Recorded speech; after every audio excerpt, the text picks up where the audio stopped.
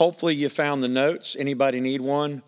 If you need one, raise your hand. We might have some extras floating around. Make sure that you can get your hands on one of those. We have made it to John chapter 4. We're going to cover these first 42 verses where it is this famous story of Jesus meeting this woman at the well. Anybody here other than me familiar with that story? You've heard about, the woman at the well. We're going to look at this story tonight. It's absolutely fascinating how God just continues to open up the scriptures and helps me, and I hope hopefully it will help everyone here tonight to see this picture of what's happening in this story.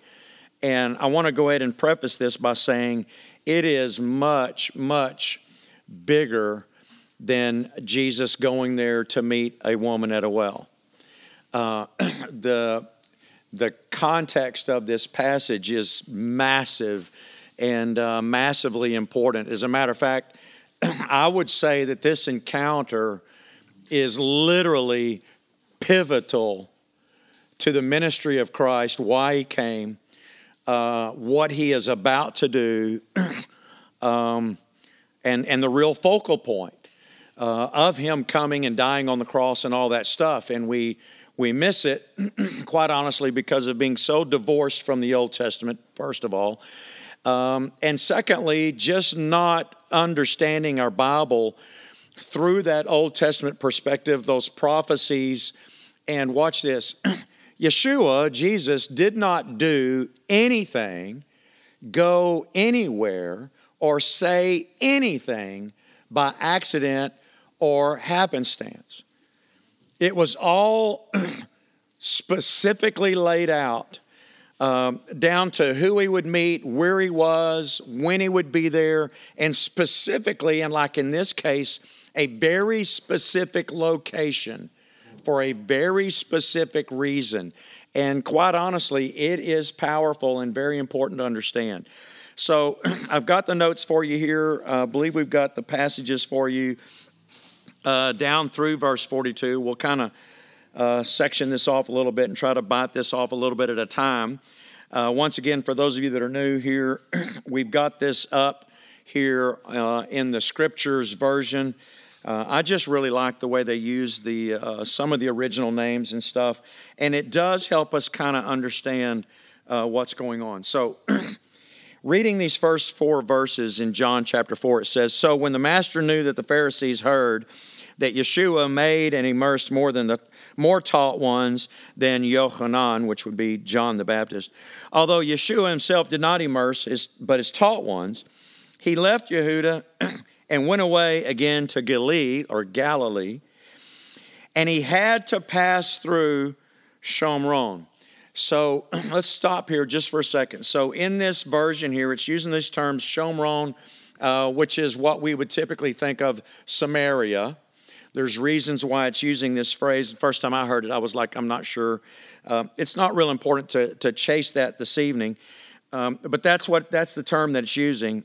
And right here it's saying that when Yeshua found out, when he realized that the Pharisees were investigating everything, and they realized this guy now has a stronger following than John the Baptist, and he and his disciples are baptizing more than John the Baptist, and they're starting to take really, really special note of Jesus, of Yeshua, he does what? He leaves. I'm out of here. Now, remember, this is these Yehudim, these religious leaders that are not just the Jews in general, and they're investigating Yeshua and trying to figure out what's really going on. And Yeshua knows that his time, I believe, he knows his time isn't yet. It's not time yet for him to have some of these major confrontations with these Pharisees and these Yehudim. That's coming. He will spend the rest of his ministry pounding them over their religious practices and how they've superseded the very law of God, the very Torah given through Moses, for their religious practices. And so he's going to be constantly challenging them on their views and their practices and how they've weighed down the people of God. And like we talked about last week, supposed to be leaders and teachers of God's people, and yet don't understand some of these most basic fundamental truths. And we're going to get into one of them in here that is just absolutely, it's kind of mind-boggling when you realize the actual words that people are saying, and then you realize it in context. That's why this is so important, because we're going to see something. I hope you'll get as excited as I am about it. I think I come in here every week just really pumped and excited, and I hope you can catch that. I just love the Word of God, and I love our Savior, amen, because He's amazing. But I want you to just hold on to this thought here, because it said he had to pass through Shomron, or had to pass through Samaria. Now, a lot of people and a lot of the commentaries, you get any of these commentaries out, they're going to say, well, the reason he had to pass through Samaria was because he needed to meet this woman. I'm going to say, well, yes, but it's bigger than him meeting the woman at the well. It's actually huge. Some people would say, well, he had to go that way. He had to go through Samaria because he's just trying to take the gospel there. And he had to go, literally there are some theologians that say, well, he had a timeline. He maybe had a meeting that he was already planning, blah, blah, blah. And he had to hurry up and get there. Well, obviously he had to hurry up and get there because God knows everything and there's a woman coming. Right? But here's what's fascinating. I don't want to get too far ahead of myself because I'm going to look at a couple of maps here in a second. Him going through Samaria is not normal. The Samaritans and the Jews, even though they're all Israelites, even though some of the Samaritans, a lot of them had intermarried and all kinds of other stuff, but they hated each other. Let me say this again. They hated each other. Wars broke out. I mean, it was not normal for him to go there. And what's interesting is that John, through the Holy Spirit, is pointing that out for us. It's the first clue that we need to pay attention, watch this, to where he's going. Because he said he had to pass through Shomron. He had to pass through Samaria. Let's move on here. So it says in verse 5, it says, so he came to a city of Shomron called Shechem. A lot of debate about that. Another term, and if you have maybe in the ESV there, I believe it says in Sychar or Sakar, depends on how you really want to pronounce that. And there's a lot of debate about that, but we'll look at that here in a second. These two cities are close by, very, very, very close. I don't want to get too hung up on which particular city he's at. It's this area that's important. And so it says it's near the piece of the land that Yaakov gave to his son Joseph. So it's near the land that Jacob, Israel, gave to who? Joseph, whose sons Jacob declared to be his heirs like his own son. So he declares Ephraim and Manasseh as part of his flesh and blood born sons. And this is in the area that he gives to those two tribes, the half tribe of Manasseh and Ephraim. Okay? And he's bringing out a connection with Jacob or Yaakov and his well, and Joseph. You have to keep all that stuff in mind because it's really, really fascinating. Let's continue on. So in verse 6, it says, and Yaakov's fountain was there. So Yeshua, being wearied from the journey, was sitting thus at the fountain. It was about the 6th hour. A woman of Shomron came to draw water, and Yeshua said to her, give me a drink. For his taught ones had gone off into the city to buy food. The woman of Shomron therefore said to him, how is it that you, being a Yehudite, a Jew, ask a drink of me, a woman of Shomron? For Yehudim do not associate with Shomronites. We don't talk. In other words, it's abnormal for you to even be here. How would she even know that? Probably at least from his accent and his clothing. Although both of these groups believed, watch this, believed that they were the true followers of Yahovah. They really believed that. Okay? So she's like, I don't even understand, number one, what you're doing here. Number two, why are you talking to me, a woman, here by yourself? That's not right. And secondly, you're not from around here, are you? You're not supposed to be here. As a matter of fact, it was even, watch this, dangerous. He was in hostile territory. So it's literally a dangerous trip for him to make. We'll get to that here in just a second. I want to continue reading down through verse 12. So verse 10, Yeshua answered and said to her, if you knew, you might want to circle that in your notes. If you knew the gift of God, the gift of Elohim, and who it is that says to you, give me a drink, you would have asked him and he would have given you living water. He's calling her out going, you don't even know, number one, who you're really talking to. You don't even understand the gift. You don't understand the significance of the two of us being here. And if you really understood it, you'd be asking me to give you living water. Then look at what she says. Are you greater than our father Yaakov, who gave us the well? You might underline that. Who gave us the well. She's talking about her people who, Ephraim and Manasseh, the people that lived there, and drank from it himself and his sons and his cattle. So I'm going to stop there because what I want you to see is a few things. Number one, she calls him out and she's like, why are you even talking to me? You're in the wrong place. Yeshua is starting from the very beginning to let her know that you're the one that doesn't know who you're talking to. And he's not doing it in a bad way. It's a loving way. Because he's there for a reason. And it's bigger than her. But she is incredibly tied to this. And he said, man, if you only knew the gift of God. If you only knew. As I was reading this and studying this, I thought, man, how often we as believers, followers, Christians, walk around spouting off stuff, and you could almost hear God saying, if you only knew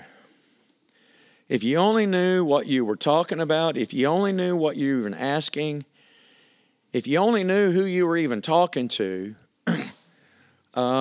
this conversation would probably be much different. The other thing that I want to point out, because we've already kind of skipped past it, Yeshua's there and he's tired. He stays and he sends the disciples into town to get food. He's there by himself. This woman shows up and he says, give me a drink. You ever think about God having needs? Or is it just always about us?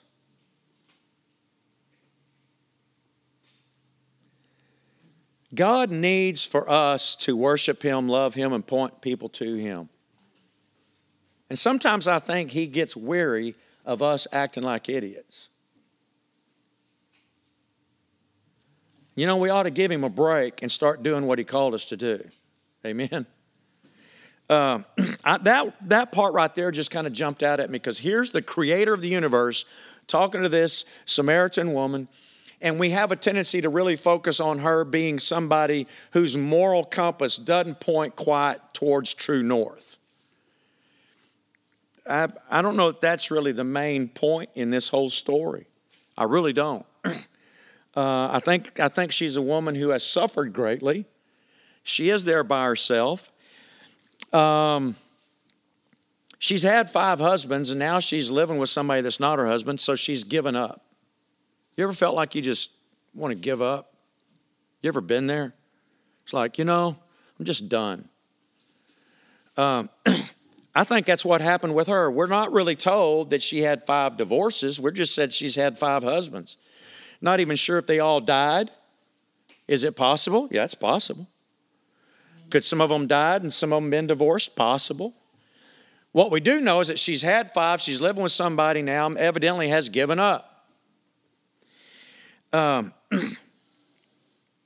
And she shows up there, and Yeshua goes, "Why don't you give me something to drink?"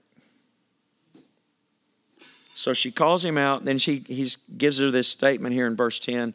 Man, if you only knew what was really going on here, I would have given you, or you knew the gift of God, you'd have been asking, and I would have been giving you living water. And I want you to notice here also in verse 10, because it says, if you knew the gift of Elohim and who it is that says to you, give me a drink, you would have asked him. So he's pointing out that he is the gift of God. If you knew the gift of God and who it is that's speaking to you, you'd have asked him, me, and he would have given you living water.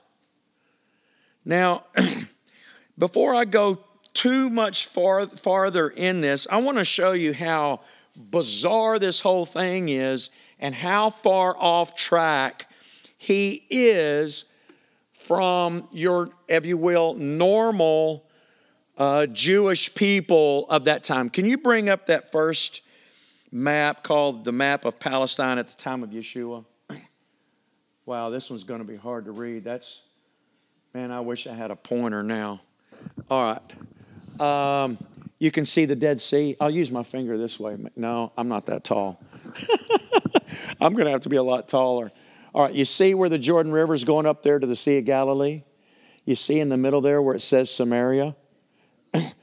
If you come down that town in the middle, you can't read it. I'm sorry you can't read it. I don't know why it's so bad. That's Shechem. Okay? Right to the right of that is Sychar. That's those 2 towns. But there's 2 mountains.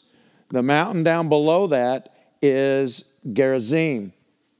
The mount above that is Ebal. Following that? So that highlighted area on the left side, which that would be the west side of the Jordan River, from those dotted lines up at the top and those dotted lines there in the middle, that is the area of Shomron or Samaria. And Jesus is leaving from Jerusalem. And where's he going? He's going up to Galilee, up at the very top. You following that? The normal route an Orthodox Jewish man, anybody actually, would have taken from Jerusalem to Galilee is they would hang an immediate right, cross the Jordan River, go all the way up there to where it says Decapolis, past Samaria, and then cross the Jordan River again. They would go around Samaria. They would not go through it. They hated each other. They didn't trust each other. And they actually were concerned about their lives because they could get killed. They hated each other. And this went back 1,000 years. Actually farther than that, from the split of the 2 kingdoms. And there was almost a war, and God said, no, don't do it. Don't do it. When they split, which was right after Solomon dies and his son takes over the kingdom. It goes back that far. Can you pull up the next map that I've got? So the reason I brought up this map, this is a current map of Israel. That dot right there is the current town of called Nablus. Anybody ever hear that term in the news? You should have. Because Nablus is the, if you will, unofficial capital of the Palestinian Authority. okay, which is where? Shechem. Okay, but they really don't call it that. Why? Because they want all of Israel, and specifically Jerusalem. You following me? So I wanted you to see where that is currently, because I've got some more things to share with you, and you're like, what? So isn't it interesting that in the Shomron, which is where? It's the current West Bank. Why is it called the West Bank? Because Jordan, you see Amman over there? That's Amman, Jordan.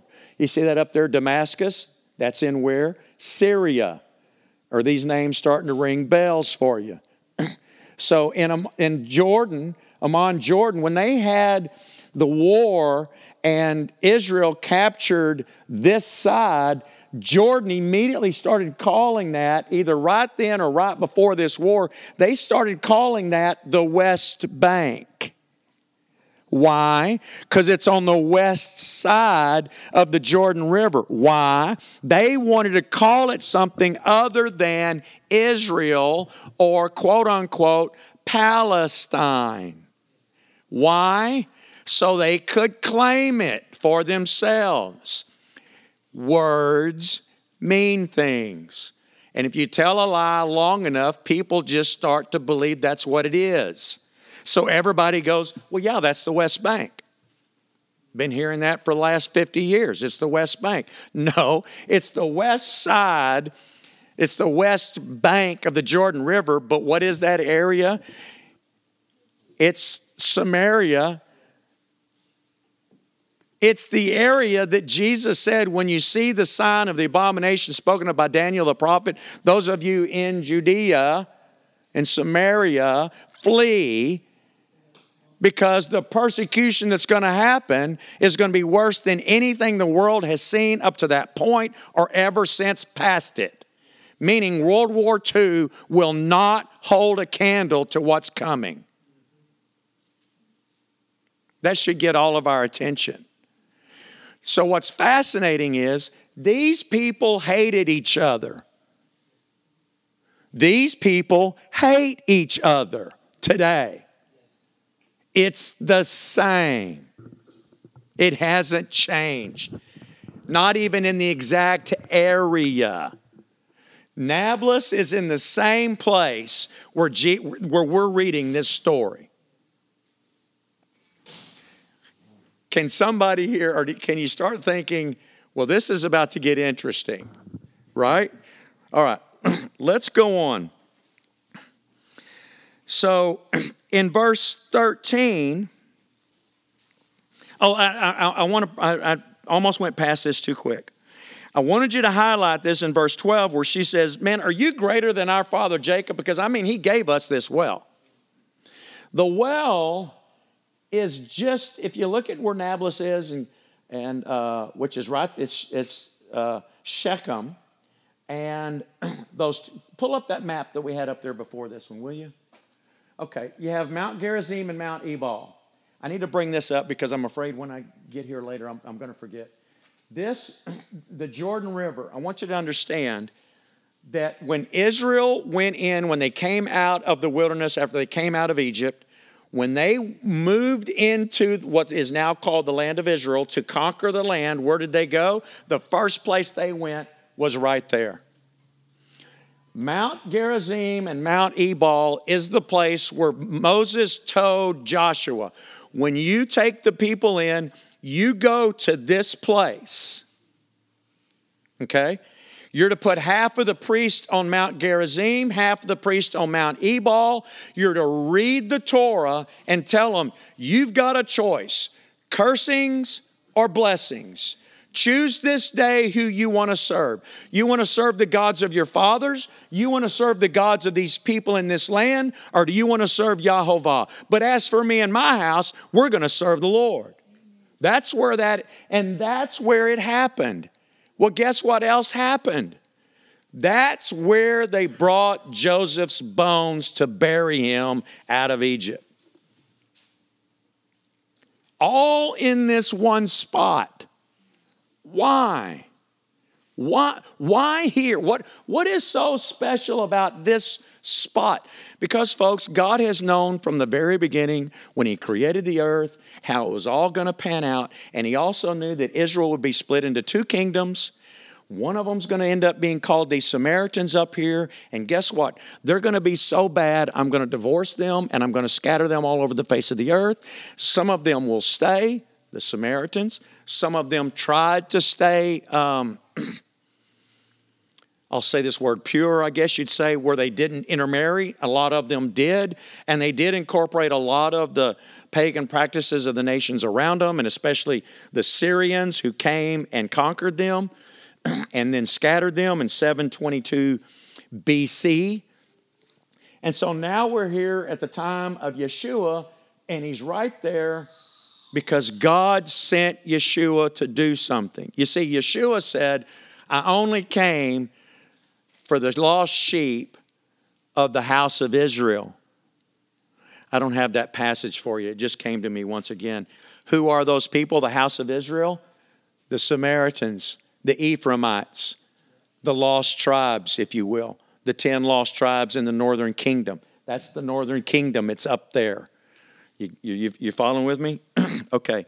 So she makes a point. So she understands. She's part of this group that understands their heritage nearly 1,000 years past, about 800 years past. 800 years. 800 years. We're a nation of immigrants. Nobody that I know of your ancestors probably been on this country for 800 years, unless you're a Native American.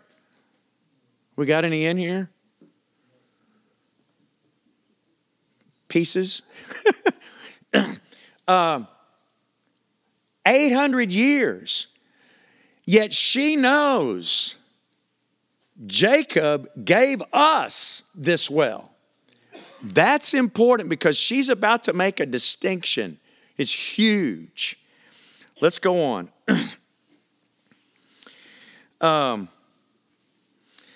Because she's like, are you greater than Jacob? I mean, he's our father and he gave us this well. He gave us this land. This is where he watered his sons and his cattle, and they all drank from this well, and it's ours. What are you doing here? You can almost imagine what she's thinking and how she's approaching this. So then look at verse 13. It said, Yeshua answered her and said, everyone who drinks of this water is going to thirst again. But whoever drinks the water that I shall give him certainly never thirst. And the water I give him shall become in him a fountain of water springing up into everlasting life. I'm going to have to stop here for a second and let you see something. You might want to write beside that. He goes, whoever drinks this water I'll give him will certainly thirst again. I want you to write beside that this reference of John. We're still in this same chapter. We'll get to this verse in a second. But I want you to jot beside that John 4:32. Because when we get to verse 32, Yeshua is going to say to his disciples, and he said to them, I have food to eat of which you do not know. Once again, if you only knew.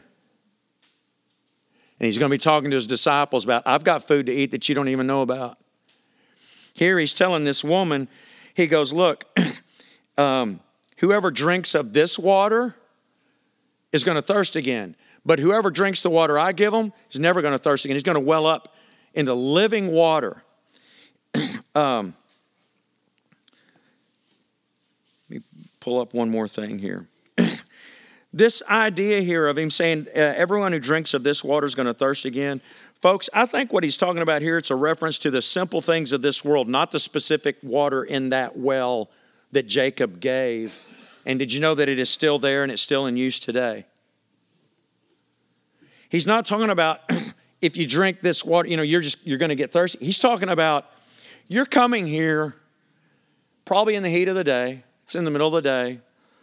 A lot of people want to say and this woman had, that she was there to avoid the crowds. That's possible.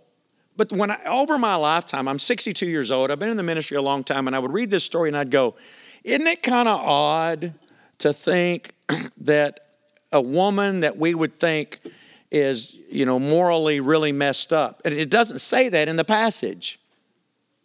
Did you notice that? It doesn't say that. It just says, Jesus said, well, yeah, you answered right. You don't have a husband. You've had 5. You're living with somebody now. And he doesn't bust her chops about that either. But when she does leave, I know I'm getting way ahead of myself. She leaves. She's able to bring the whole town back up there. The religious leaders in the town listen to her, which tells me there's more to this story than what we've been told. We shouldn't be so quick to think, well, this lady, I guess she's just a harlot or something, and, she's just really messed up. Boy, if Jesus can save her, he can save me kind of thing, right? Is that true? Yeah. Folks, I'm telling you, if Yeshua can do anything with me, he can do something with you. If he can reach down and grab me as a teenager, he can change your life too. If he can save Paul, he can save you. If he can save a woman at the well who's had 5 husbands, he can save any of us here. Amen? I think that's cool. I think it's powerful. But I think what he's also saying is, look, you're going to have to look past just the simple things of this world and chasing the things of this world. Because when you chase the things of this world, you're always going to be chasing it. It'll never satisfy, and it'll never stop. It doesn't, does it? It just never stops. It never stops. You're young, you're 13, 14, 15 years old, can't wait to get a car. You finally get a car. My first car was a 1966 Mercury Montclair 4-door tank. Went down the road like a boat. Heavy as could be, just this piece of junk. As soon as you get a car, you teenagers that are already thinking about it, there's one problem with that. Unless you got parents that'll really spoil you, you end up having to get a job to pay for the car that you said you wanted. And then you end up spending all your time driving the car to work to pay for the car. And then you want to peel out and look cool, and you burn up the tires. Then you find out, I got to go buy tires at $125 a pop. Then you start going, I don't want to do that anymore. Then you got to go, well, I got to buy gas. I got to buy insurance. And man, the water pump went out again, Dad. Well, I guess you're going to have to do some overtime. It just never stops. Then you go, man, Henry Ford knew what he was doing, because all he did was he created this cash cow that are going all up and down the highways, just doing nothing but sucking us dry, right? Life's like that. You chase something, you think, oh, that's going to be so cool. And all of a sudden you wake up going, well, I thought I was chasing that. And I found out I'm now chasing this. And I'm having to chase that to keep chasing that. Does that even make sense? And you find yourself in this vicious cycle. And it's like Jesus saying, you keep coming after this. You need to come after me. I'll change your life. And I'll take care of you.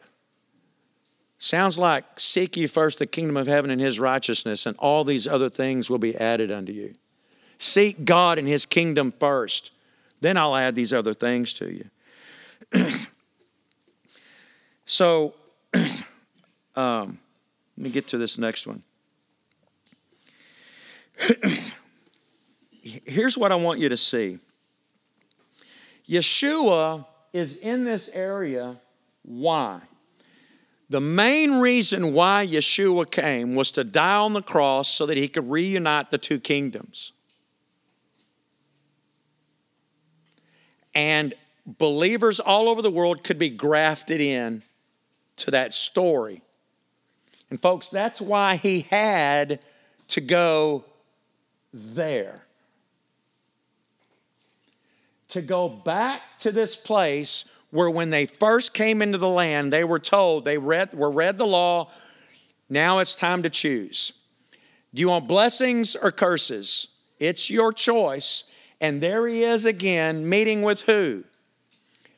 A woman who is tired and used up, quite honestly, to some degree or another.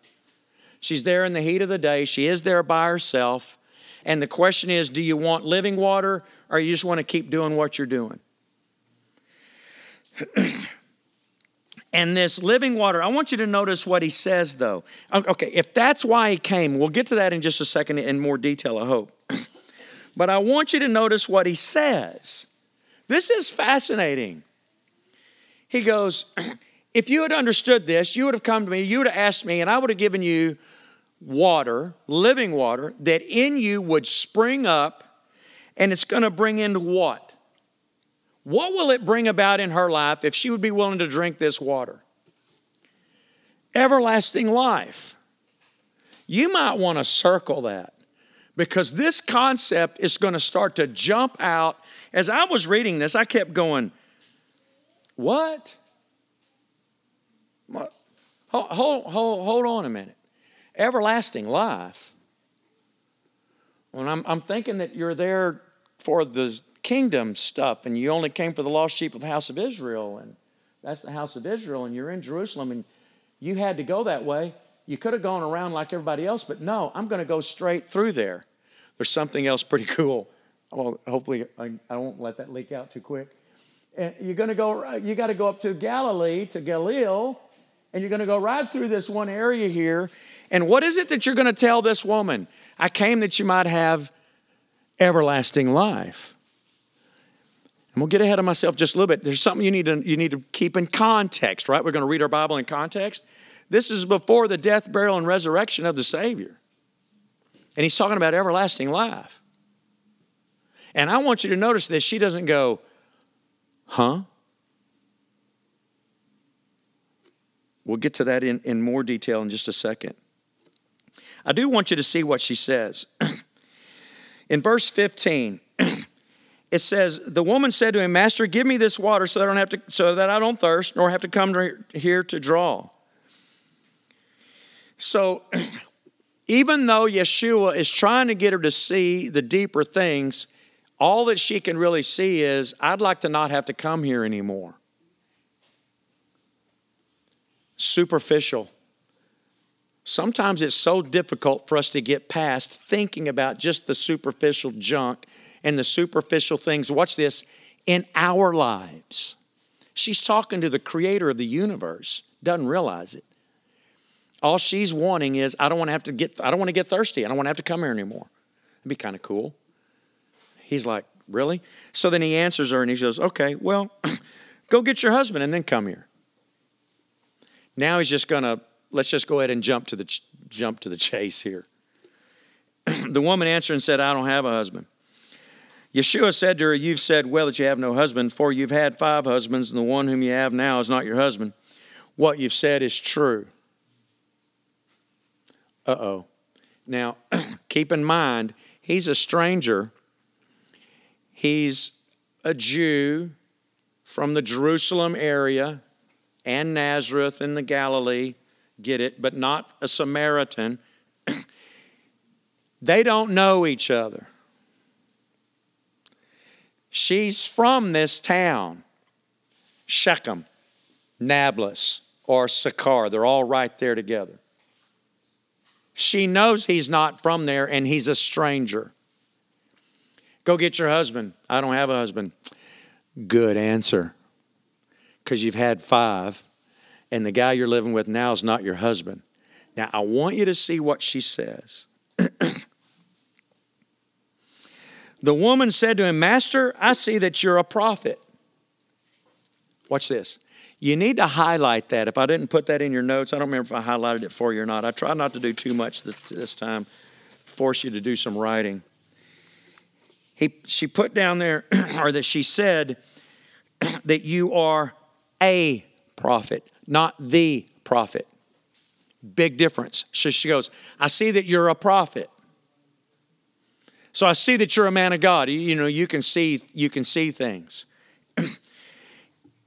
And I used to teach this, and the more I've studied it for this message, I've gone, what I used to say was wrong. I used to say that what she's trying to do is she's trying to get out of this husband thing, and she's flipping the script on him. It's like, hey, let's change the subject. Oh, you're a prophet? Let's talk theology. This point she's about to make is huge. And it's interesting that she does know about it. Okay?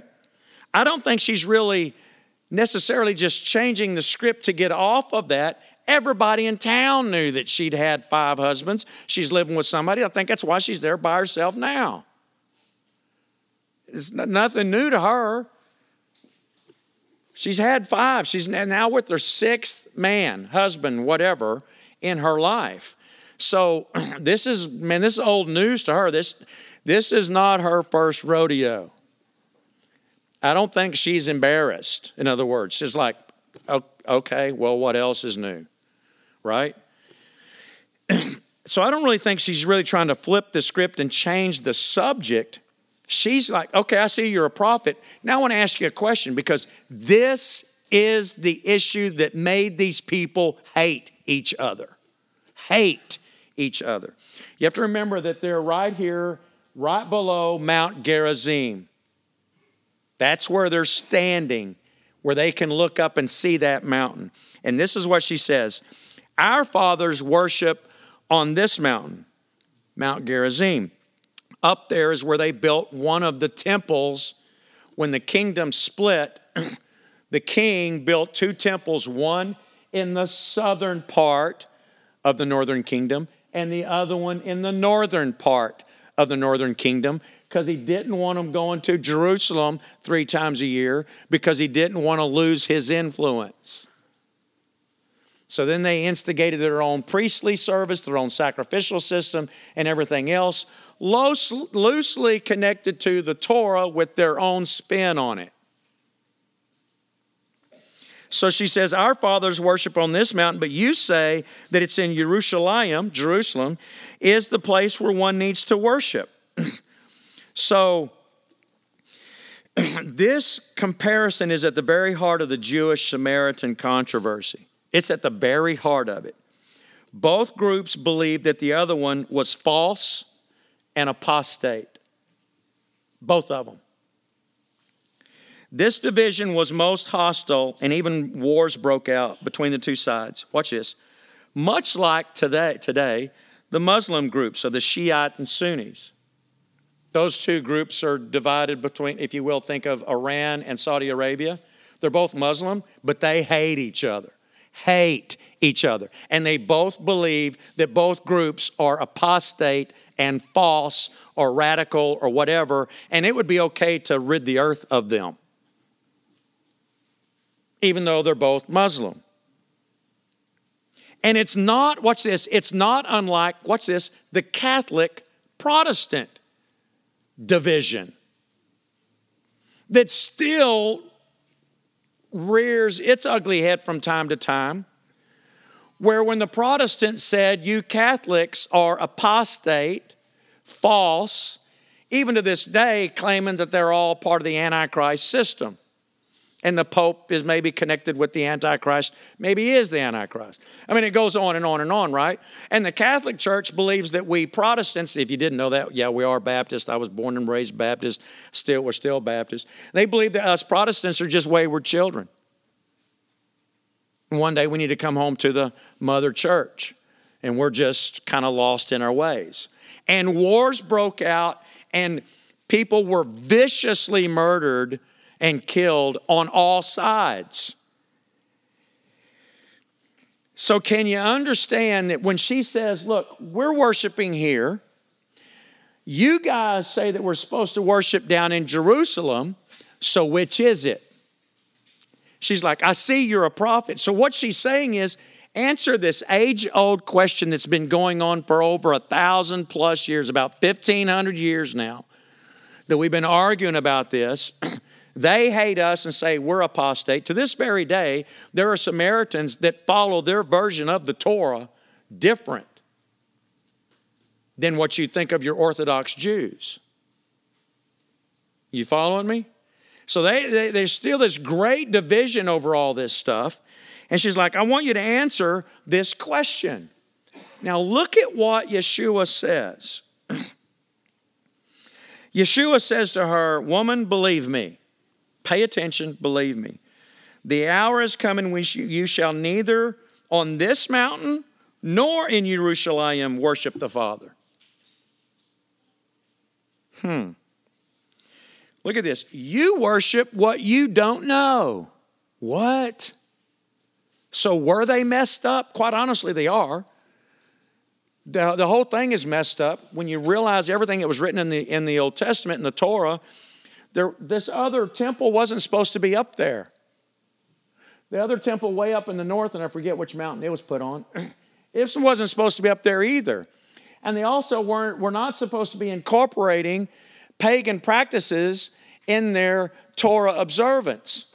Of course, the southern kingdom didn't do any of that. And of course, the Christian church has never done any of that. And the Catholic church has never done any of that. And the Protestant churches still don't do any of that today. Man, we got people practicing with Ouija boards and everything else and mazes and all kinds of garbage going on in the Christian church today. It's just absolutely unbelievable. And it gets even worse than that. And so he's saying, look, you're worshiping something that you don't know. Yeah, y'all got it a little messed up. When I said don't add to or take away from the Word of God, don't do it, which is exactly what y'all did. And the Yehudim did too, and I'm fixing to have some confrontations with them about that as well. Stop messing and distorting my Word. And then look what he says. He says, because deliverance, or if you have the ESV, it might say salvation. Salvation is of the Yehudim, from the Jews. Now, why would he say that? Folks, I want you to jot down a verse by that one, by verse 22. Jot down this reference, Isaiah 14, verse 1. Isaiah 14, verse 1. It's like the more you keep digging in the Word of God, the more you go, who put that in there? Who put that in there? Because he says, look, salvation comes and deliverance comes from the Jews. Isaiah 14, verse 1 says this, for the Lord will have compassion on Jacob and will again choose Israel. That's the two nations he's listing here, Jacob and the house of Israel, and will set them in their own land. And sojourners will join them and will attach themselves to the house of Jacob. That's not the only place you find references like this. But right here in Isaiah, he's saying, look, I've come to restore the two kingdoms. She's about to find out that he's, watch this, the Messiah. She's going to make that declaration. But yet she's a Samaritan. Well, I thought y'all messed up the Word of God. Well, they did, but there were some fundamentals that they still believed in. Fascinating. And he's there so they know why the Messiah was to come. And here Yeshua says, you're worshiping what you don't know, but we worship what we know. Why? Because deliverance does come from the people of Israel, from the Jewish people. You need to understand that because I'm doing this, watch this, through the Jewish people as a whole. Not two different groups. It's like she is atypical of the Samaritan people. This division is about 1,500 years going on now. They've been scattered out of the land since 722 BC. This is now around 30 or so AD. So we're getting close to 800 years since Assyria conquered them, and God said, I've divorced you. You think maybe the Samaritans gave up. It's been 1,000 years. You know what? This is the way it is. Gave up. Here she is at the well because why? And she's with somebody she's not married to. Why? Gave up. Whatever. I mean, how bad can it get? Right? So now she's there. Why? Because she's typical of these people who had given up, watch this, given up on the idea of any kind of reunification. But that is exactly why he's there. Now watch this. That was his goal of being there. But look at this. He says, But the hour is coming, and now is, verse 23, when true worshipers shall worship the Father in spirit and truth, for the Father also does seek such to worship him. Elohim, God is spirit, and those who worship him need to worship him in spirit and truth. So these true worshipers are going to worship God in spirit and truth. Now watch this. How many of you here have heard this story before and then been told or taught? Some of you here probably have, because this stuff came out of my mouth in times past, that this is where Jesus is basically saying, look, that old way of the law is going to pass away real soon. I'm going to die, be resurrected on the cross. Die on the cross, be resurrected, ascend to my Father. I'm going to start this new thing. And you're not going to need to worship in Jerusalem. You're not going to have to worship up here at Mount Gerizim. You're going to worship God in spirit and truth, because the Spirit of truth is going to come. It's going to invade our lives. And then we're just going to worship God out of our heart. And you're not going to need a temple anymore. Well, that's not exactly everything that he's saying here.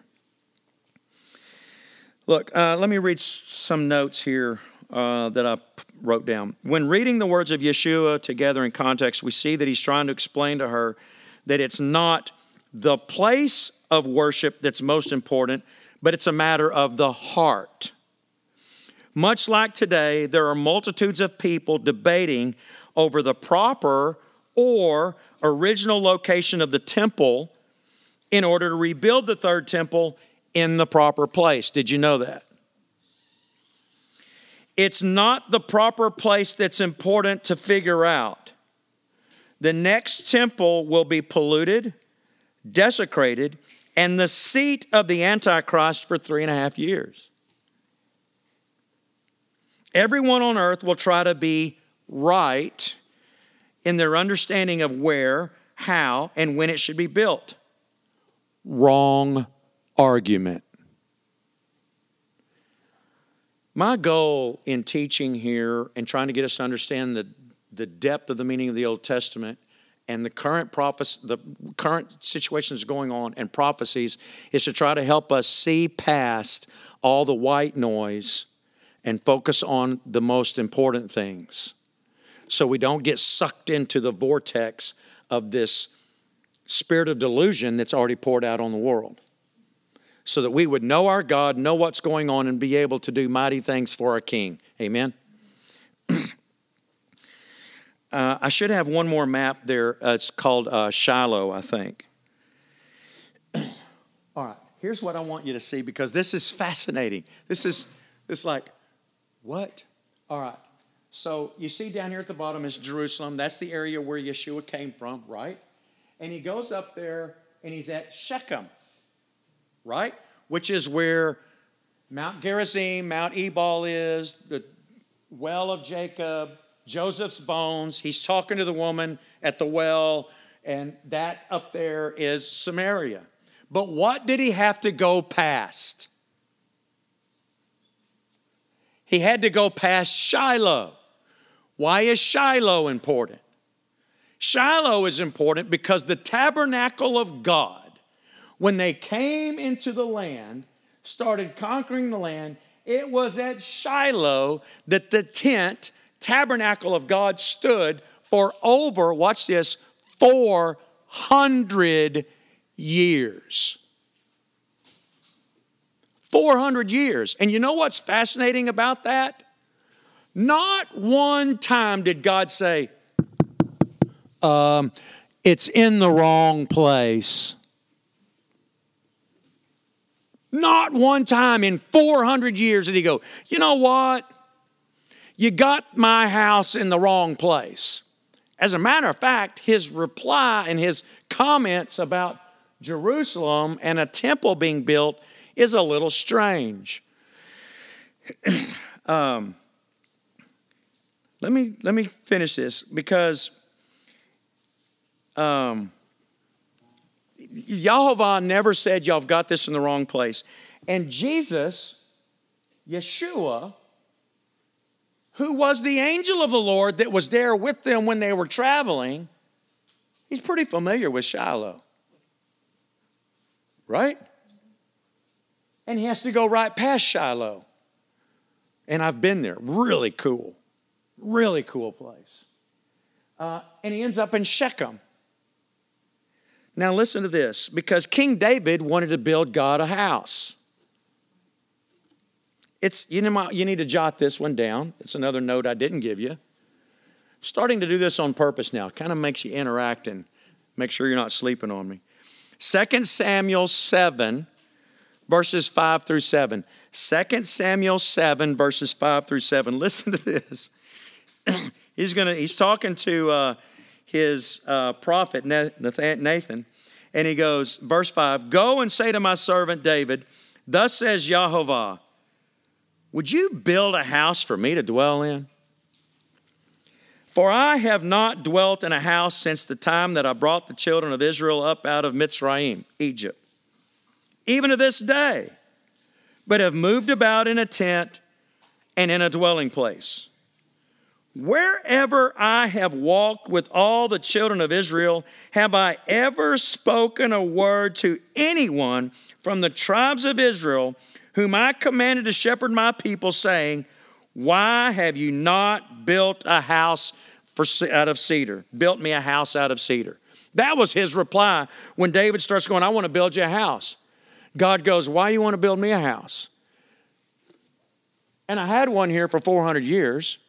I had a tent that went around in the wilderness for 40 years prior to that. And on top of that, I've always existed. And you want to build me a house out of cedar?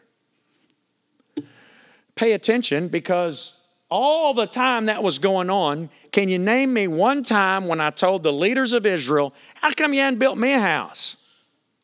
He says it never happened. Now, he let it happen eventually, but he allowed David to raise the funds to build it, but wouldn't let him build it because he was a man of blood. He was a warrior. So he let Solomon build the house. Now, here's what's fascinating. This is what all the debate is over, and it's raging and it's getting hotter. I don't know if you know this or not. Is the Temple Mount the proper place where the temple really was? Now everybody's debating over it, that it should have been a little bit south in what's called the City of David. And that up there was basically a Roman soldier fort. And there's a lot of weight about that. But they're debating back and forth and all this kind of stuff. And I'm like, hello, wrong argument. Y'all are so concerned. Matter of fact, to this very day, Orthodox Jewish people don't want Jewish people on the Temple Mount for fear, watch this, that they will walk through the area where the Holy of Holies was and make that place or themselves unclean. But they're like, well, now we've mapped it out enough. It's okay because everybody knows where they shouldn't go.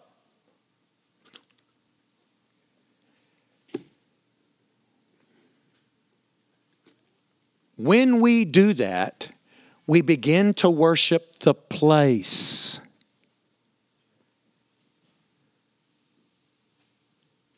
Heaven is heaven because Yeshua's there. It's not where it is, it's with whom.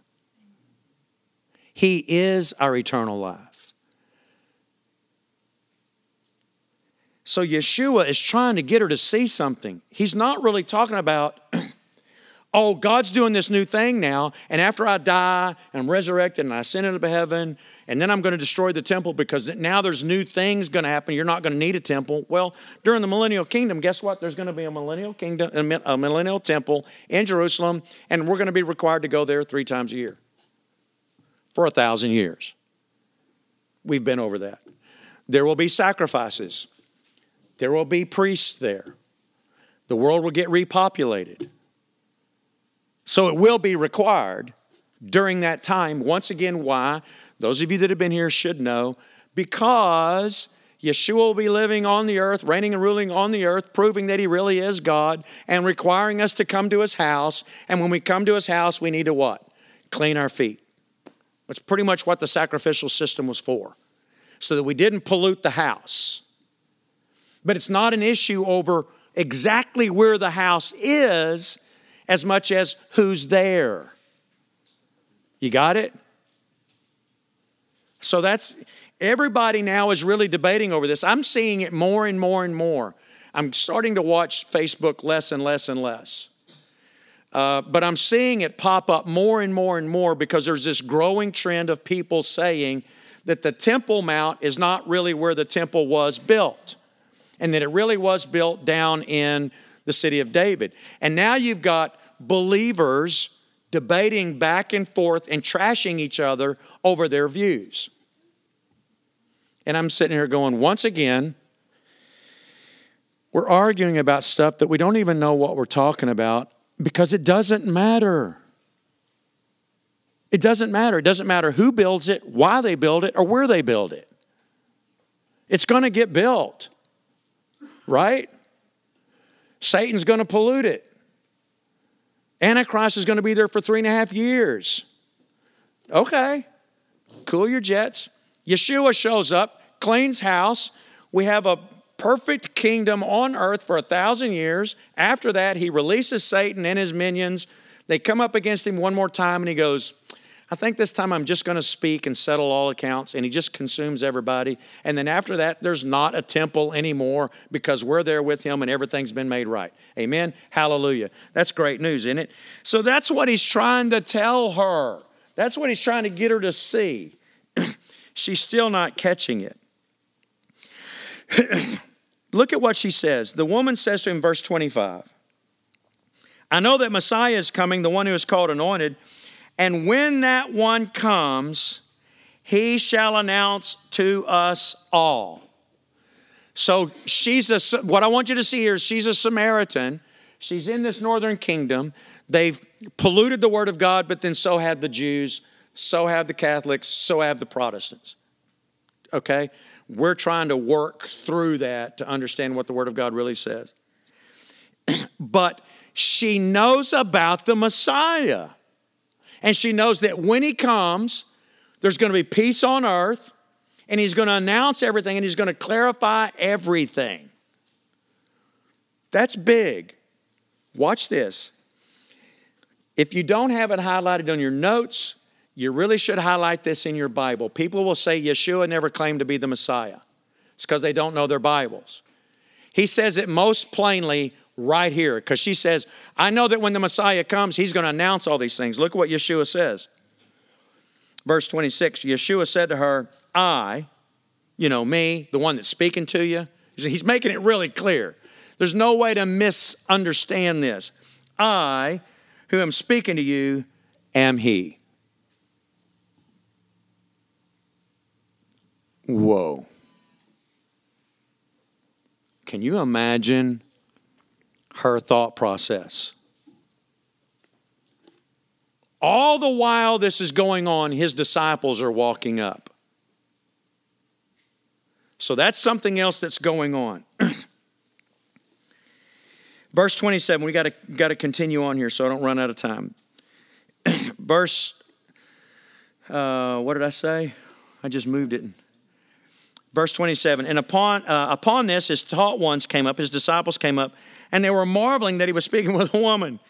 However, no one said to him, what do you seek, or why do you speak with her? And the woman then left her water jug and went away to the city and said to the men, come, see a man who told me all that I have done. Quote, is this not the Messiah? Everyone was looking for the Messiah. What? Yeah. Even the Samaritans. They were looking for him. Verse 30.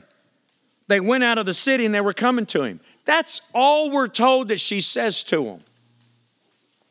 I met a man who told me everything I've ever done. Isn't this the Messiah? And they're all like, let's go see. Can I just ask you a question? If this is a woman that nobody in town wanted to be around, do you think they would give her that much credence? And that everybody would say, let's go see. Was she tired? Yes. Was she ostracized from the community? I don't think so. She felt comfortable enough to go running back to maybe even the religious leaders of the area. And watch this. They're right there at Mount Gerizim where one of the temples were, where they worshiped. It was a holy place to them. So she's not running out to farmers that don't have a clue. She's running back to some of the, if you will, religious elite of that area, who at least thought they were. And she's like, I met a man that told me everything. I think this might be the Messiah. And they're like, okay, let's go see. I'm just trying to broaden our viewpoints of this woman. So in verse 30 it says, so they were coming to him. Then look in verse 31. But in the meantime, his taught one said, his disciples said, Rabbi, you need to eat. This is when he replies to him and says, y'all don't even know what you're talking about. He goes, man, I got food to eat, what you don't even know. You ever been really, really hungry, but then all of a sudden you get excited about some or scared to death, and the last thing you think about is food? That adrenaline kicks in, Holy Spirit kicks in, whatever is really hitting you at the moment. And you're really not thinking about food. Physically, I'm sure his body was hungry, but he's like, I created everything.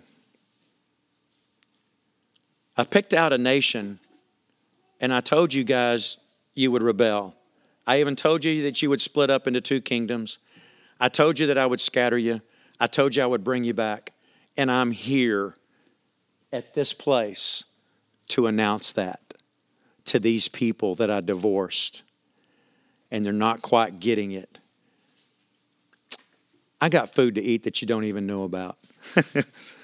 The verse 33 says, then the tall one said, man, did somebody else get him some food? Somebody else go down to McDonald's, get him something to eat we didn't know about? I mean, what's going on here? Yeshua said to them, my food is to do the desire of him who sent me and to accomplish his work. Isn't it so true that so many times we get more focused on what we're eating, what we're wearing, what we're doing, instead of we need to focus on accomplishing what God called us to do. Instead of even how we look to other people or whatever. When I was a youth minister, I used to tell kids, I'm like, you're so worried about buying this new car that you think's pretty cool. Don't you realize that thing is nothing more than refined dirt? That's all it is. They dug up dirt out of the ground, put it through a fire, molded it, got some more dirt out of the ground, formed it, and put it together with some water and stuff. They turned that into, watch this, paint. Then we took some other stuff and mixed these other things and refined them together and turned it into clear coat. Then we took some other dirt and put it under some real hot fire and turned it into glass. Then we dug way down in the ground and got some more dirt, refined it a little bit, stuck a match to it and blew the engine around so it would push it down the road. And then guess what? When it's been out there long enough and been beat up enough times, they're going to put it in a car crusher, that thing that you just really want. Then they're going to take that metal and they're going to separate it, and some of it's going to end up being a bean can in a grocery store. It's something we think we just got to have. He says, my food is to do the desire of him who sent me and to accomplish his task, to accomplish his work. This is where he starts saying to him, do you not say there are still 4 months and the harvest to come? See, why would he say, see, lift up your eyes and see the fields, for they are white unto harvest already? Why would he say that? He's telling them, look, the field is white unto harvest. We need to get to work. Why would he say? Because they're coming up the hill. They're coming toward, the town is coming towards them in their robes, white, like grain ready to be harvested. So he's like, look, in verse 36, he who is reaping receives a reward and gathers fruit for everlasting life, so that both he who is sowing and he who is reaping rejoice together. For in this the word is true. One sows and another reaps. I sent you to reap for that which you have not labored. Others have labored, and you have entered into their labors. So he's telling them, says, here you are, and there's been a lot of work that's gone on before this moment that was picked in eternity past, that I would be right here, just came past Shiloh. I'm trying to get people to see it's not about Mount Gerizim. It's not even about Jerusalem. It's not about the place. Is God going to use the place? Yes. Is he using that up there as a teaching point? Yes. Is he using Jerusalem as a teaching point? Yes. Is he going to do it in the future? Yes. But is it about Jerusalem? No, it's about him. It's about the word that he promised that he's going to bring it about.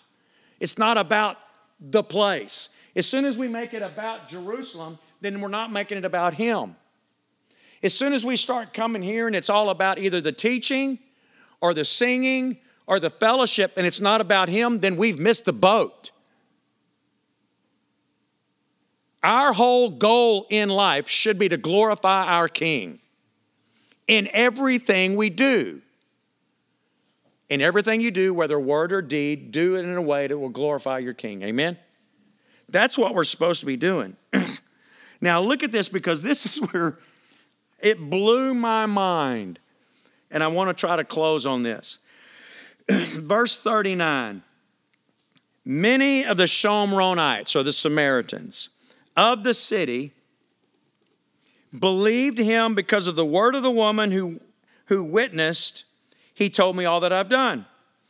Therefore the Shomrites came to him, and they asked him to stay with them, and he stayed there 2 days. Not 3, not 1, not 7, 2. Because there's something special about the 3rd day. And he's been gone how long? 2,000 years, and a day, 1,000 years is like a day to the Lord, so he's been gone 2 days. And when he shows up and he reigns on this earth physically, he'll do it for 1,000 years, the 3rd day. And he rose on the 3rd day. We could go on and on about that. But, so they asked him to stay 2 days. They asked him to stay, and he stays 2 days. Then look at verse 41. It says, and many more believed because of his word. So he's teaching them there for 2 days, and they're believing in him that he's the Messiah. You have to remember, this is when? Before the death, burial, and resurrection. So what's he telling them? He's telling them the same thing the Apostle Paul taught people when he went into the synagogues, even after the death, burial, and resurrection of Yeshua, because they didn't have the New Testament. He's telling them and explaining to them all the prophecies in the Torah up to that point, through the prophets, through Isaiah, Jeremiah, Lamentation, on and on and on. Ezekiel, Daniel, he's like, I am the Messiah. And they make a comment that I went, there's something going on here. Watch this. It says, verse 41, and many more believed because of his word. And then they say to the woman something. We no longer believe because of what you said, for we ourselves have heard, so we've heard him personally, and we know that this is truly the Messiah, the what? The Savior of the world. What? Where do they get that? The Savior of the world. I mean, I thought that was a New Testament after the resurrection thing. Why would they say that? Folks, because they knew their Bible better than we do. They knew that when Messiah came, reunited the kingdoms, that he would bring peace on the earth and salvation, eternal life with God.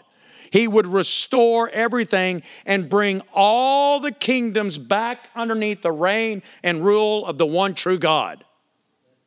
They understood that. Here's what's fascinating. This isn't the first time we've heard this already in this story. I got some more notes here. I better read them. Here we see the Samaritans confess that Yeshua is the Savior of the world. That's what they're confessing. He's the Messiah, the Savior of the world. How did they know this, given that this is before the death, burial, and resurrection of Yeshua? Well, John the Baptist declared him to be the Lamb of God who takes away the sins of the world. Yeshua tells Nicodemus that God so loved the world and that whosoever believed in him would not perish but would have everlasting life. These people didn't question the statements. Not one time do people go, whoa, hold on a minute. I mean, we're the Jews after all. We're God's chosen people. I mean, I know the Messiah is coming, but he's like, our Messiah. This is a Jewish thing. Right? If you don't understand your Old Testament, that's kind of what you think. Well, it's the Jewish Messiah. Anybody ever hear that? He was the Jewish Messiah. He is the Messiah that came through the Jews. Not just for the Jews, but for the world. And they understood these prophecies. I read those passages. It's found, you need to jot these down because it's in John 1:29, just so you can go back and look at it again. John 1, verse 29. And then also John 3, 16 and 17, those famous passages, those famous verses. For Elohim did not send his son into the world to judge the world, but that the world through him might be saved. So when he says that to Nicodemus, Nicodemus doesn't go, what are you talking about? The world? I mean, I don't understand. What are you talking about? He didn't, because they knew it. Now watch this. I've got to read this. Today it seems once again that we humans are constantly focusing on the wrong things. Which religious group has it all figured out and are the right group? Everybody's arguing. Where should the temple be built and by whom? Watch this. Who are the real Israelites? And where are they? That's all over in the Christian church today. It's all over in the Messianic groups today. Oh, just debating and bashing people left and right. It's nonstop. Are the Jewish people superior and should we fear them? Now, I know those of you here that are in Royce City, you're thinking, that's dumb. There's a huge part of the world population that believes that and hate them for it. They got all the money, they got all the jobs, they got all the influence. They're evil. They don't understand. They have a lot of that stuff because God's blessing them because they're his chosen people, but people refuse to see the truth. So they want to take the blessings and say the blessings are actually a curse. They're of the devil. So they're taking God's blessings and attributing it to Satan. Take that one to the dance. See how that one turns out. Watch this. Which politician will bring us real lasting peace? That's in your face every day. Or is all religion corrupted? These are just a few of the major questions societies are asking, and yet none of them are the main point. Not one of them. Yahovah is bringing all the kingdoms and all people under his domain through his Messiah, Yeshua, who is using the nation of Israel to prove who he is and who he says he is. And right there, he's doing it at the same place where Israel came in and said, and they were challenged, what do you want? Do you want blessings or curses? It's your choice. Choose you this day whom you will serve. But as for me and my house, we will serve the Lord. And that's where that happened. And so he leaves Jerusalem and he said, I have to go there. It wasn't just to meet a woman. It was to make a declaration. I've come to bring these back together. But what you also need to understand, folks, it's not about the Jews. It's not about Jerusalem. It's not about Shiloh. It's not about Shechem. It's not about Mount Gerizim or Mount Ebal. It's not even about this dirt. You know what it's about? It's about the King. It's about the King of glory. And that when that really happens, He will bring about peace. But that's not going to happen until it gets pretty ugly. If you don't understand these fundamental truths in your Bible, then I'm telling you, it is so easy to get sucked into the insane vortex that's out there. And you find yourself arguing about stuff, watch this, that doesn't even matter. There are Christian groups and Messianic groups that are spending all of their energy, all of their resources, all of their time, all of their study to try and prove where the temple is supposed to be built. And to prove the other group wrong. We got Messianic people spending all of their time and energy trying to prove that the Christian church is wrong. We got the Christian church trying to prove that I'm a heretic. And people like me, sorry, but you're in a cult tonight and following a heretic. Because I believe all the Word of God and don't believe that God did away with the law. So evidently I'm a heretic. We got Baptists that hate Catholics and Catholics that hate Baptists. We got believers that hate the Jews because they supposedly murdered the Messiah. We got Jews that hate Christians because we murdered so many Jews. The list goes on and on and on and on. And nobody wants to focus on the real issue. And the real issue is, do we love God with all our heart, soul, mind, and strength, and love each other as ourselves? Because all of the law and the prophets hang on those two. It hangs on those two. First of all, we love God with everything that we've got. Secondly, that we love each other. Because God wants to take a nobody. We don't even know this woman's name. Don't even know her name. Matter of fact, God is real good at doing that. He takes nobodies. He takes people that are broken.